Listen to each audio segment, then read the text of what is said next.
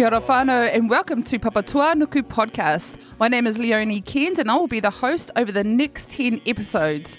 We'll be discussing all the different aspects of te mana o te wahine, atua wahine, what it means to be a wahine in the modern day and age. We'll be inviting guests along and breaking down whakatauki and talking about everything to do with te mana o te wahine.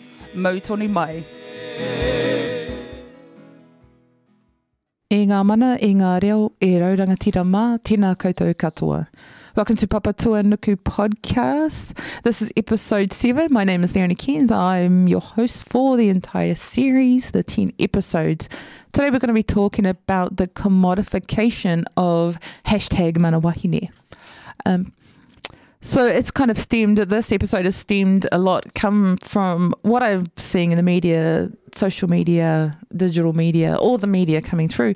And I see different hashtags and expressions and t-shirts and jerseys and hoodies and all these different merchandise displaying our concepts, and just sometimes wonder to myself whether not only the designer or the maker of that particular merchandise understand mana wahine deeper than that superficial surface understanding of what it means to be mana wahine. And yeah, I admit sometimes it aggravates me to see and know that a non-Māori has been producing Māori inspired designs and concepts and selling them off as, you know, trinkets and little plastic tickies, you know.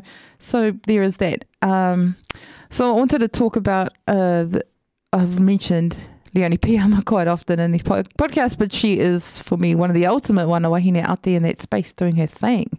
So she says it's important that Māori women take control of our spaces where our stories can be told, and this includes the theoretical space. Our voices have been silenced for too long. The silencing of Māori women's voices meant the silencing of our theories, our world views. It has meant that Māori women's stories are able to then be defined as myths and therefore some figment of the cultural imagination. The marginalisation of mana wahine has meant the Māori women are constantly having to try and find ourselves in the images created by our colonisers.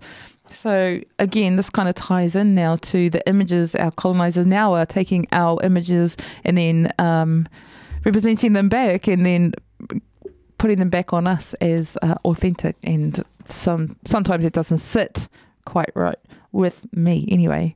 And then you look to our tipuna and our pūrākau, you know that these hashtags and these misunderstandings and misinformation around our concepts and our very tūturu concepts that stem all the way back to our atua and our tipuna and our conduct in this world has just meaning merely just a tiny little hashtag mana wahine, as in hashtag feminism, as in hashtag, I don't know what that means. So mana wahine being lost though, the true concept, the deeper meaning of mana wahine being lost in these, especially when it's represented by non-Māori. When it comes to Māori representations of ourselves, hey, go for it, that's all you. And I'm fine with all of that, and I'll buy the t-shirt and I'll buy the bucket hat. But, you know, I'm talking specific about non-Māori representations and misunderstandings of these concepts. So I know very well that these superficial merchandise by non-Māori people don't understand about our atua and Hine Nui Te Pō and Papatua Nuku and Mahuika and how they all determined the course of their own aotawhito and propelled their people forward. They don't know the significance that Papatua Nuku has in terms of the giver of life and our connection to her.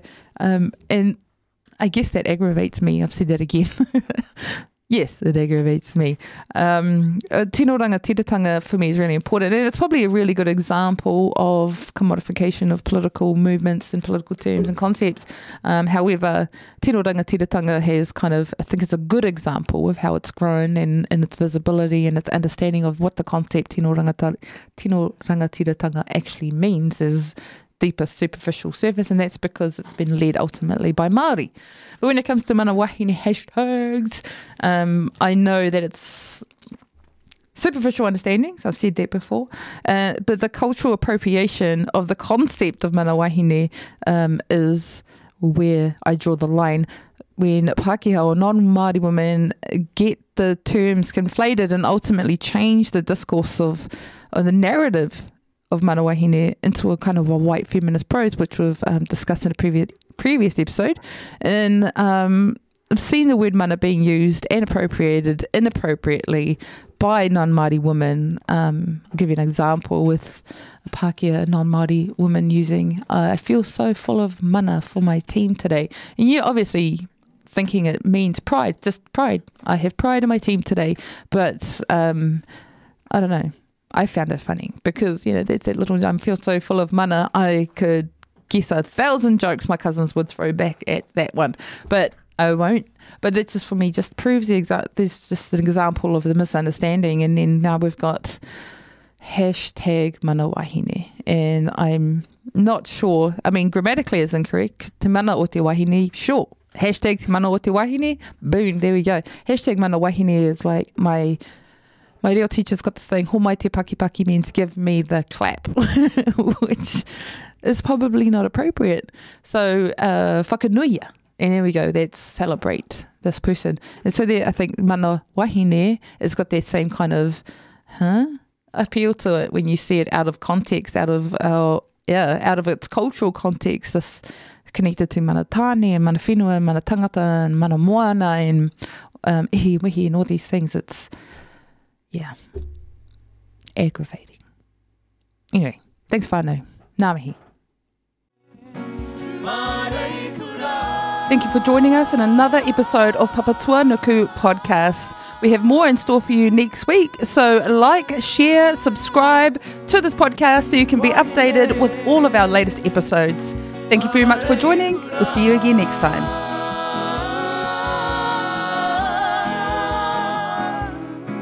Wahine.